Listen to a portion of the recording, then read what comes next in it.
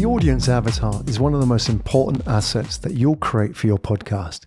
It's a single sheet that contains everything we need to know about the listener. And when I say everything, I mean everything. For me, this audiobook, the audience avatar, is Nicole. I gave her a name. She's 42 years old. She's a corporate leader. She's a communications leader for her brand. Give your audience avatar a name. Humanize them. How old are they? What position do they have in their organization? What are their frustrations? What are their pain points? What are their fears? What has changed for them in the last 18 to 24 months? Why are they going to listen to you? What kind of language did they use? Now, what qualifies you to be in a position of leadership to influence Nicole? I'm regularly reminded that most people start podcasts without even, firstly, an idea of who the listener is and therefore why their content is important to them. Which means no matter how hard you hustle with the guests and getting great guests for your podcast, if you haven't designed the audience avatar, then it's all academic. When you record the podcast, when you do the intros, the outros, the calls to action, the stingers, the callbacks, and the bumpers, you should be speaking directly to Nicole. You're not speaking to you guys or the listeners or anybody out there. You see, Nicole doesn't want to be anybody or everybody. She wants to be somebody. And done right, a good audience avatar should not only be that one pager for your podcast in the production, but it should also be the go-to sheet for your social and communications teams for understanding how to communicate to your audience when that episode goes live. The more you can involve all different aspects of communications and marketing across the organization, the more you can make your efforts omnichannel, the more likely you are to turn a listener into a fan.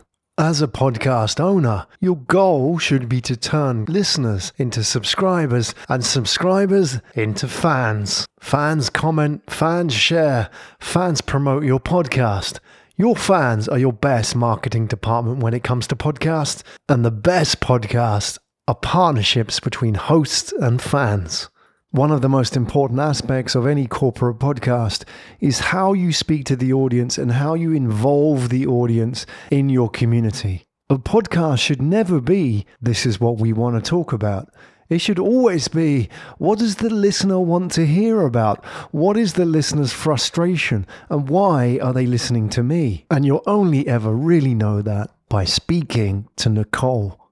That's why when we take on a new podcast project, the two upfront development assets that we want to work with any client on are, firstly, the audience avatar, i.e. understanding who the audience is, understanding their personality, understanding their language, and understanding what their problem is.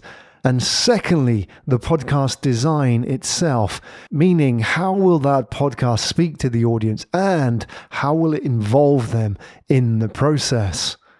Involving the audience in the process doesn't necessarily mean phone-ins in the old school radio vernacular, but it does mean speaking to them directly. And many corporate podcasts today ignore the audience or say the audience or you guys or the listeners as opposed to simply saying you.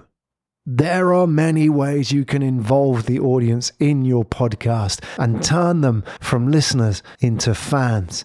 And this is where any good podcast agency should be able to help you. Whether it's helping you with callbacks that reference both back catalog audio and what's coming up next, or designing a pod with a clear call to action that encourages the listener to get involved in the podcast itself.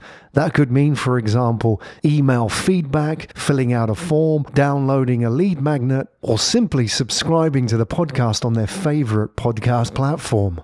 Your biggest asset in your podcast is the audience. And that means having a really good understanding of who Nicole is and why you're doing this podcast for her. Because you know what's going to happen. You'll get to 6 podcasts and the novelty of doing the podcast itself will wear off. And internally, people will start asking questions as, why are we doing this? However, if you get feedback, if you involve your audience in the process, then you have the foundations for long-term communication success.